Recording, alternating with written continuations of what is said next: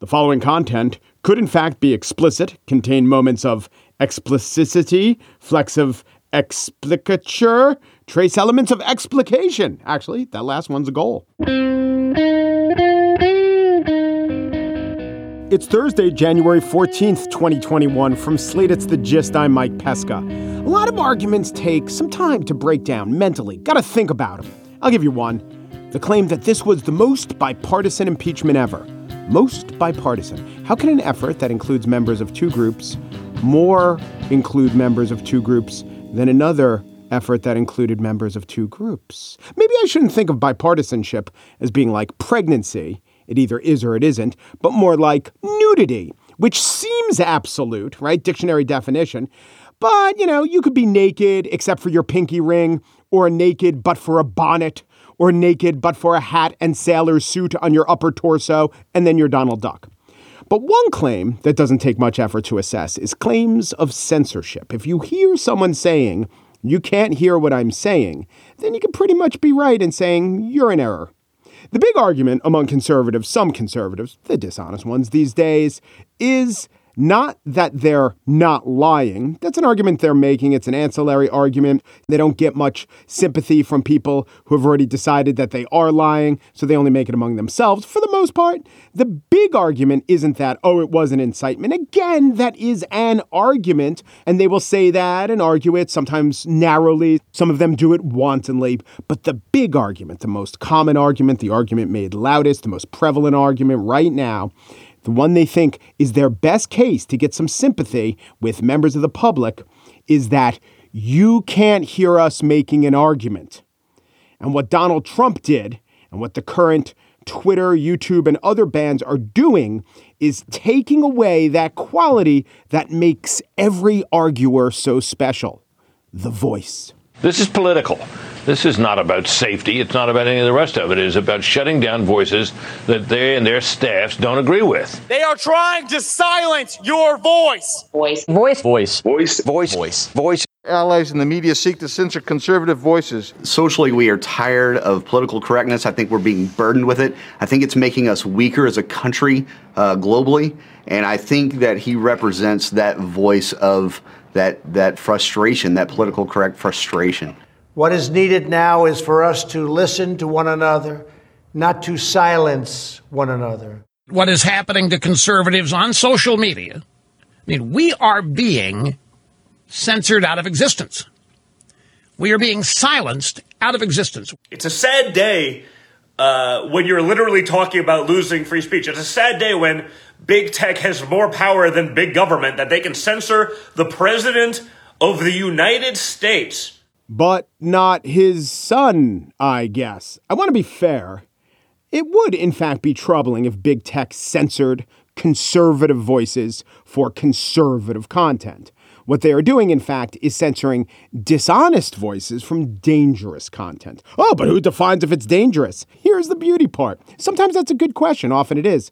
But in this case, reality. Reality defines if it's dangerous. Events do. Precedent. The things that actually happened. So a retroactive ban afterwards have led to action. It's not that tough a call.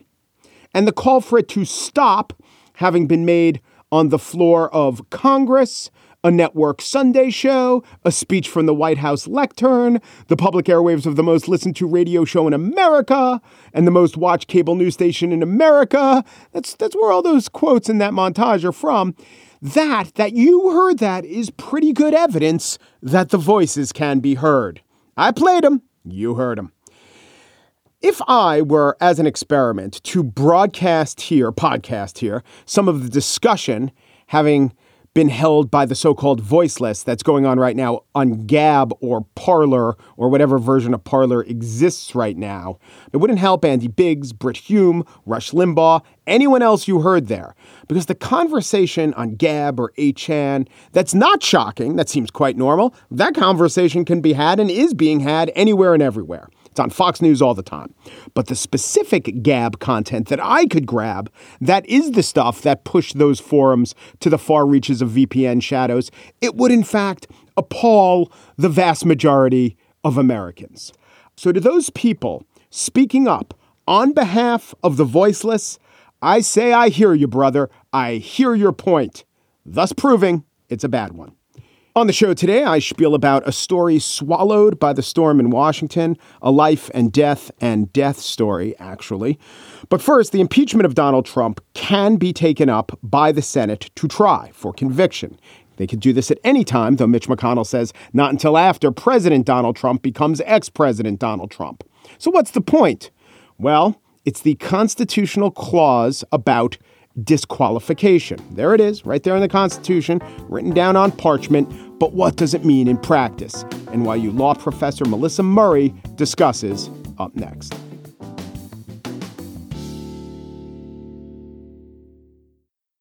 Hi, this is Rachel Uchitel, and I'm here to invite you to listen to my podcast, Misunderstood with Rachel Uchitel. This podcast delves into the lives of those who have been reduced to a single headline. Each episode will take a closer look at the stories of those who are on a mission to change their narrative. Join me as we uncover the truth behind the misconceptions, shed light on the stories of those who have perhaps been wrongfully portrayed, explore the complexities of the human experience, and celebrate the power of second chances. Who doesn't love a good comeback story?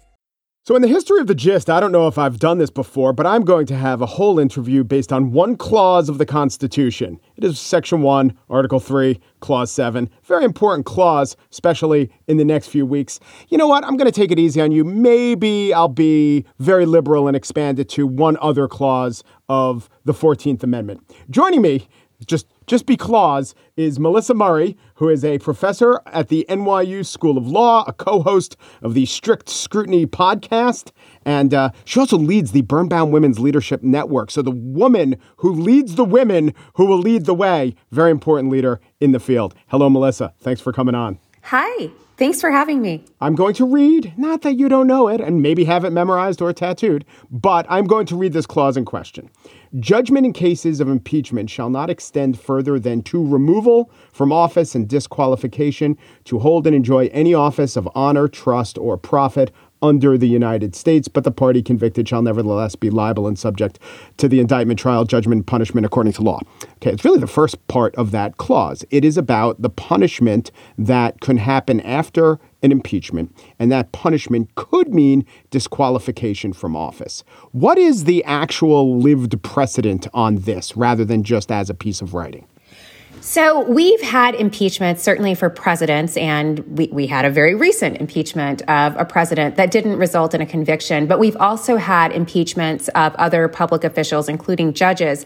And in some of those cases, though certainly not all, the conviction on the charged articles of impeachment then subsequently turned to another question. Once you've convicted someone, there is the option then to permanently disqualify them from holding office in the future. And so in a couple of occasions, there have been times in our history where the Senate, having rendered a conviction on articles of impeachment, has then decided to take up the question of disqualifying the individual. And that occurs by a simple majority vote. So the conviction requires 2/3 of the Senate, but then when you take up the separate question of disqualification, that is just a simple majority. Yeah, and I think it's happened, 3 times with judges? 3 times with judges. Like the most famous time where it mattered was when the Senate convicted Alcee Hastings, who was serving as a federal judge on articles of impeachment around abusing the public trust of his office. And he then subsequently, of course, was removed from his judgeship, but he then ran for Congress and represented a Florida district going forward. So that's a very famous situation where the conviction did not necessarily result in disqualification. The Senate never took up that question, and the individual went on to hold another very important federal office.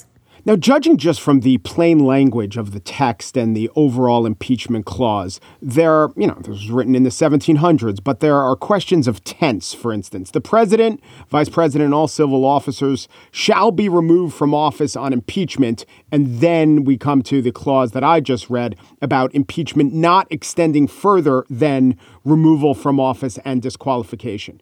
But it does say the president. This, one could argue, I suppose some have, that it's all premised on the president's removal from office. If we're talking about someone who isn't the president, but is an ex-president, might one logically argue that this doesn't apply?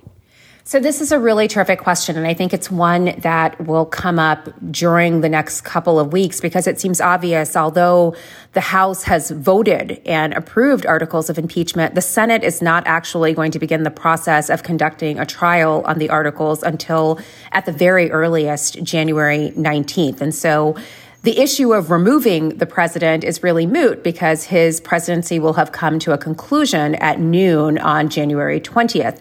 So the question is, does this particular clause apply to ex-presidents? Can you impeach or have trials that result in the removal of someone who's already been removed from the office because of expiration?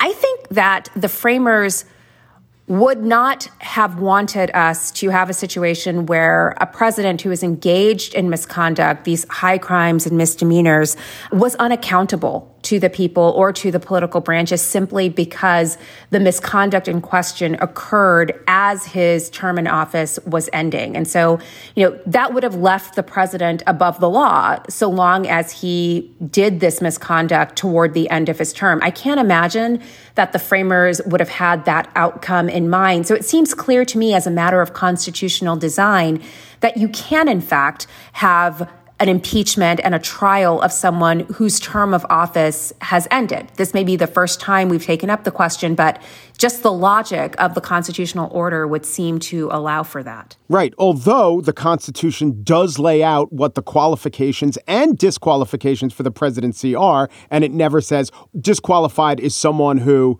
lost one of these votes after an impeachment.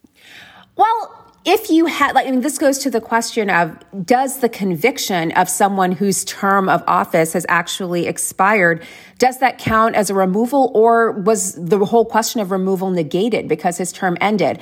One way that you might get around that in this particular circumstance is that the articles of impeachment were issued and approved prior to the expiration of President Trump's term. It's just the trial that is lagging. And so when you think about that, maybe we just sort of think about the fact that the trial is just deferred, and it's almost as if we're holding it in abeyance, and he actually is going to be removed, and then all of the other terms in the clause fall into place. Right. Impeachment akin to an indictment, trial akin to a trial, but not a criminal trial. So if I were to argue something like they shouldn't be disqualifying, I could say there's an analogy to a statute of limitations running out, or there is an analogy to prosecuting someone for a crime where the situation is no longer applicable for the ongoing commission of that crime. I don't know how far that goes. I don't know how far analogizing impeachment to other areas of civil law, what the courts think of that.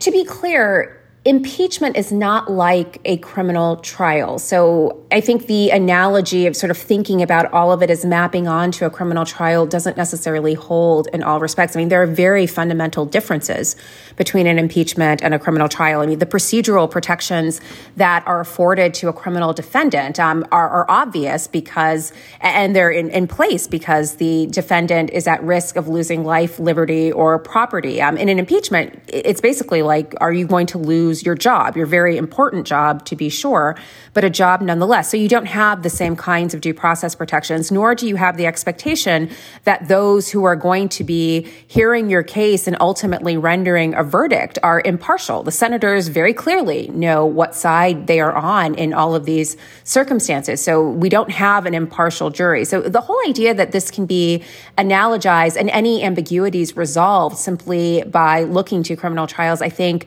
is a little facile given the import of this particular remedy. Congress needs to have opportunities to be able to hold the other branches accountable. And impeachment really is the most profound way and certainly the most effective way that Congress has to keep the president from abusing his authority. I want to be clear on how settled the law is on this. So there might be a senator who, should it come to an actual trial, and that's not assured, but there could be a senator or two who will argue I don't think that disqualification is what the founders meant. I don't read the Constitution that way. We shouldn't be doing this because of maybe some of the devil's advocates arguments that I've made in this interview, in fact. Now, to remember Trump impeachment 1.0, there were arguments. In fact, this was a main argument by Alan Dershowitz that, well, you can only impeach over an actual crime. And from my understanding, the legal community does what you just did, kind of scoffs at that. I want to ask about the other argument. I didn't mean for it to be so obviously heard. No, but it's good. It's an audio medium, and it really shows that, you could say anything you want, but there was just very, very little legal agreement, if any legal agreement at all, that was a good case. But what about what we're talking about here? If a senator were to say, I just don't agree with this, I don't interpret the Constitution that way, would he be on at least a little bit firmer standing than the you can only impeach over a crime type argument? There's so much uncharted territory here, just because we have never been in a situation where we are on the verge of a presidential transition. And we are also thinking about having an impeachment trial for a president because a week earlier, he may or may not have incited an insurrection on a coordinate branch of government. So this is nothing like what the framers contemplated happening. So what we have now are their words that we now have to map on to this particular circumstance. So is the question, can you disqualify a president who, from serving in the future, if he hasn't really been removed from office, but he perhaps has been convicted and the removal is moot because his term has already expired?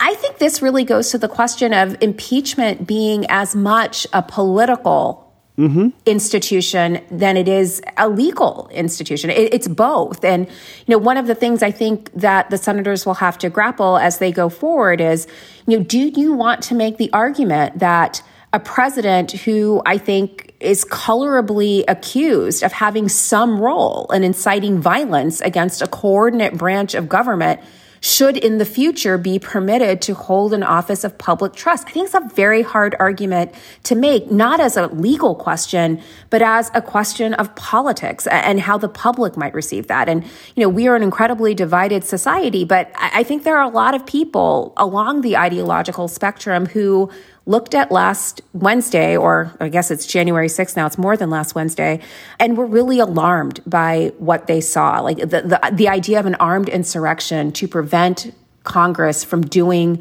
its constitutional role in certifying the electors of a duly held election.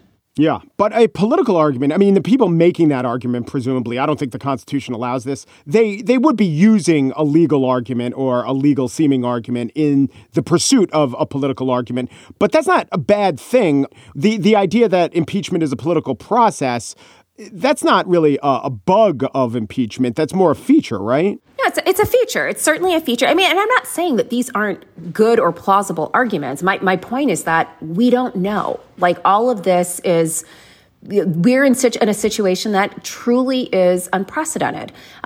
You might have situations where some aspects of these proceedings might be litigated, maybe even litigated to the Supreme Court. Who knows? And then we have questions whether the court would even hear this or determine that the whole question of how impeachment is conducted and how the trial is conducted is constitutionally committed to the other branches. And therefore, it's not something they can weigh in on.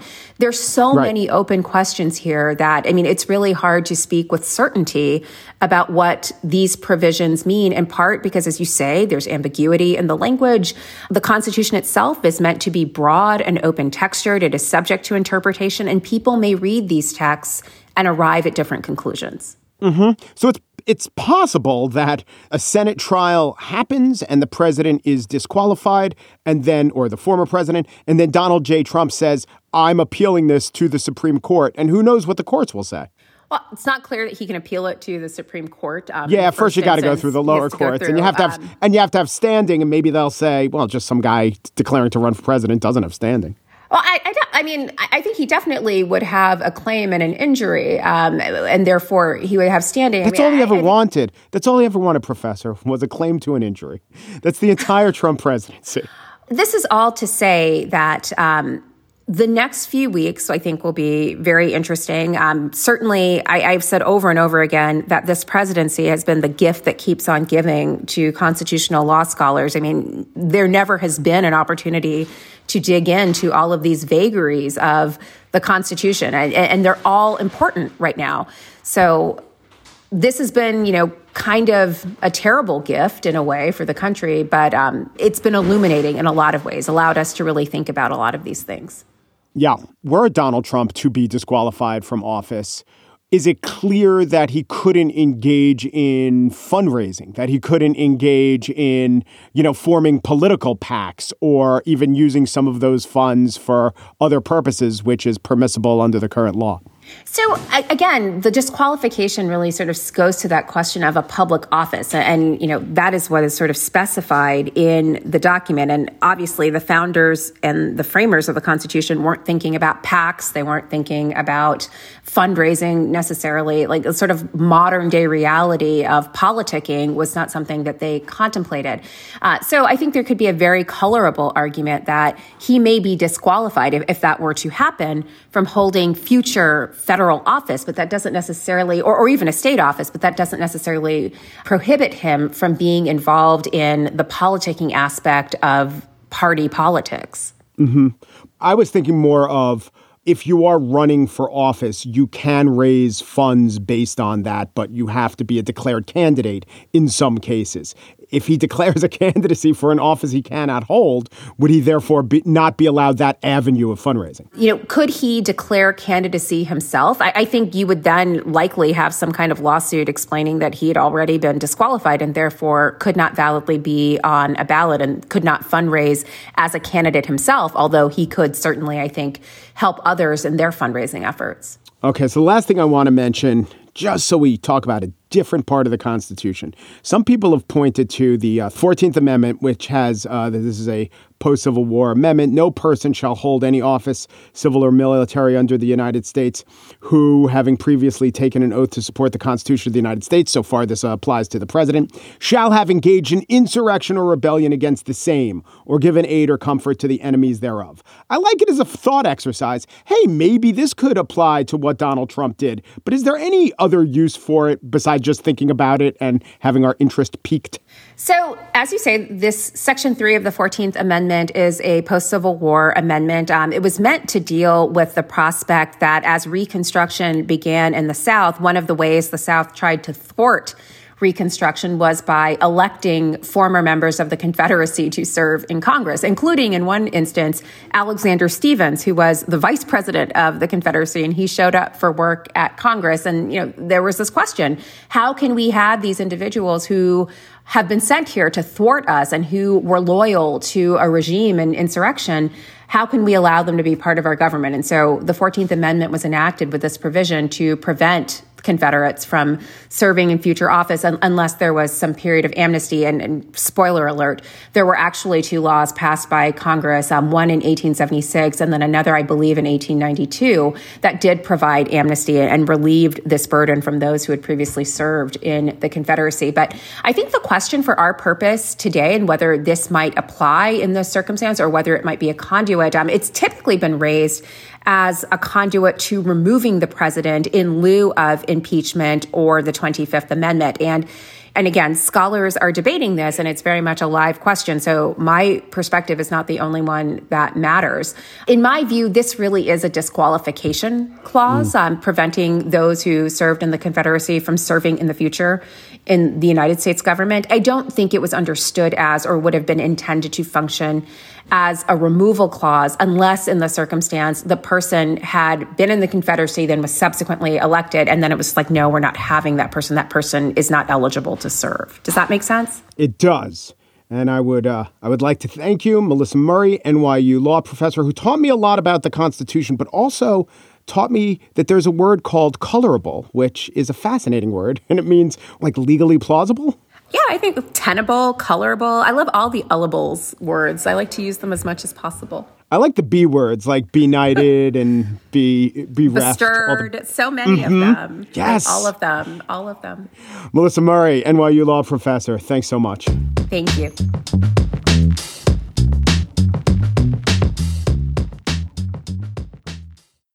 And now, remembrances of things Trump. Remember when Trump was on Twitter? Seems like ages ago. Did they even allow 180 characters back then? Could Jack Dorsey not even manage a wispy goatee back then? Were they constantly pushing some Army Hammer text J-Lo scandal thing at me? Hard to remember. Long, long ago. Well, I do remember this. He was there, and he was angry. He was petty, nasty, and small, which fans will know is the trio of three beloved Snork characters, the Snorks being a group of puckish underwater sea creatures that NBC invented in the mid-'80s to take advantage of the fact that the Smurfs had somewhat lazy trademark lawyers. No, in fact, it wasn't the Smurfs or the Snorks that Trump loved to hit. It was the dwarfs or those dwarf adjacent.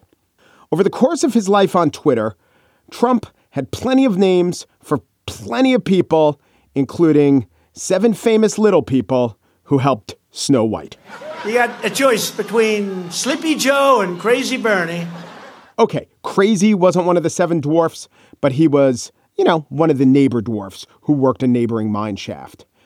Donald Trump did once call Saudi Prince Alawid bin Talal dopey, and he called Elizabeth Warren goofy, also not a dwarf, but dwarf-like. And when he did so, he would sometimes use the Latin nomenclature. She's got this goofy friend named Elizabeth Warren. She's on her Twitter rant. She's a goofus. The nastiness transcended dwarves.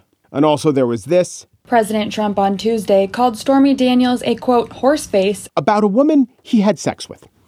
He called at least half a dozen people besides Adam Schiff little. There was little Marco, little Bob Corker, little Michael Bloomberg.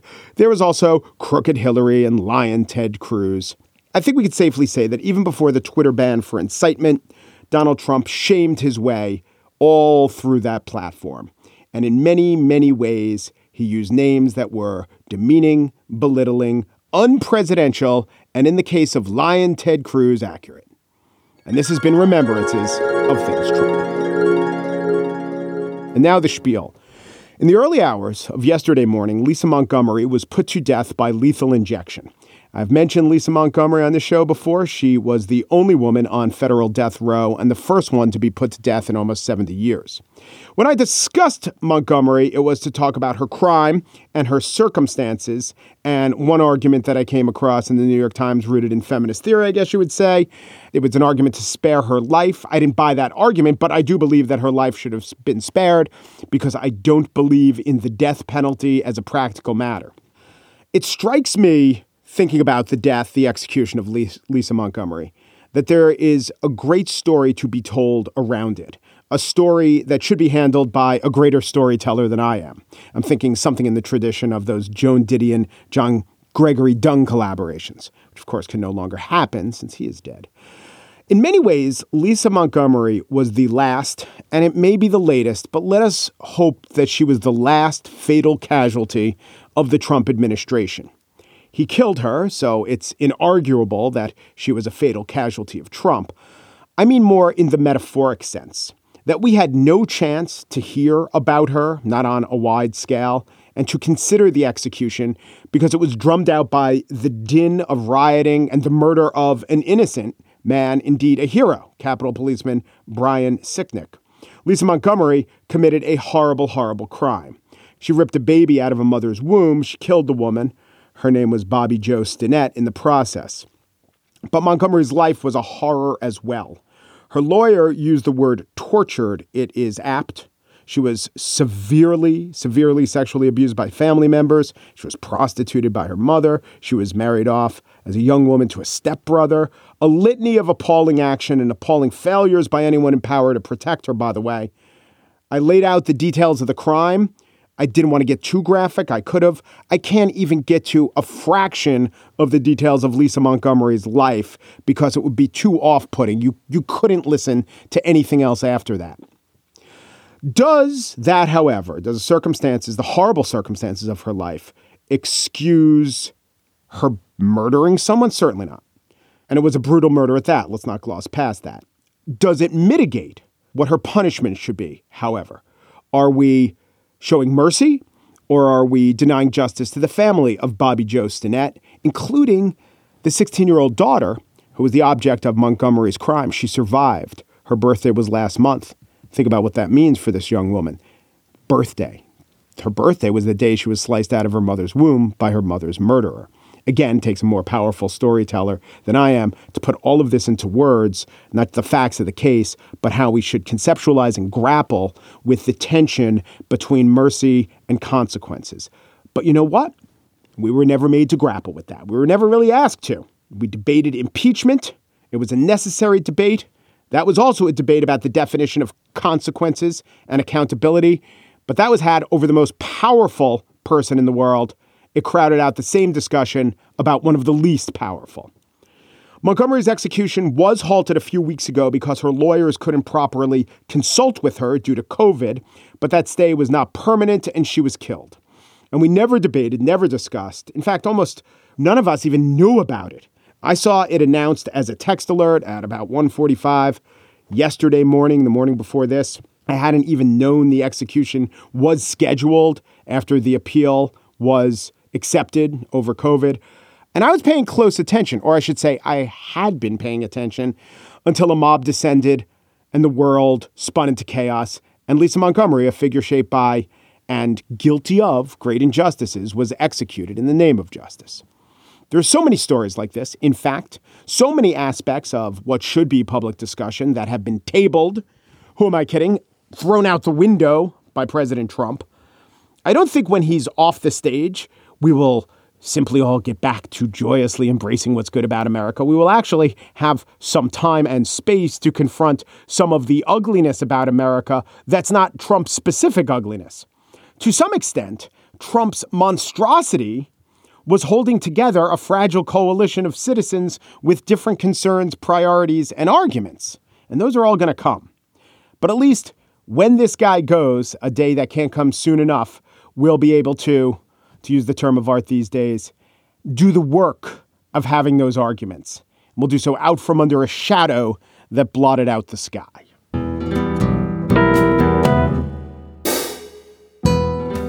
And that's it for today's show. Shana Roth produces The Gist. She predicts that Trump is going to look at the clause, disqualification to hold and enjoy any office of honor, and argue, well, I'll hold it. I just won't enjoy it. Look at my facial expressions this whole time. I promise not to enjoy it. Margaret Kelly's The Gist producer. She says the idea that when you connect the dots on a paper menu at the diner, that you always get a fish, it might not be 100% true, but it's certainly colorable. Jasmine Ellis helped us this week. She finds that black and white thinking hardly colorable at all. Alicia Montgomery finds the idea that many of these assertions are colorable to be in a gray area at best. The Gist, vowing forever in an act of solidarity, never to poop in Jared Kushner's toilet either. Umpru, Depru, Dupru, and thanks for listening.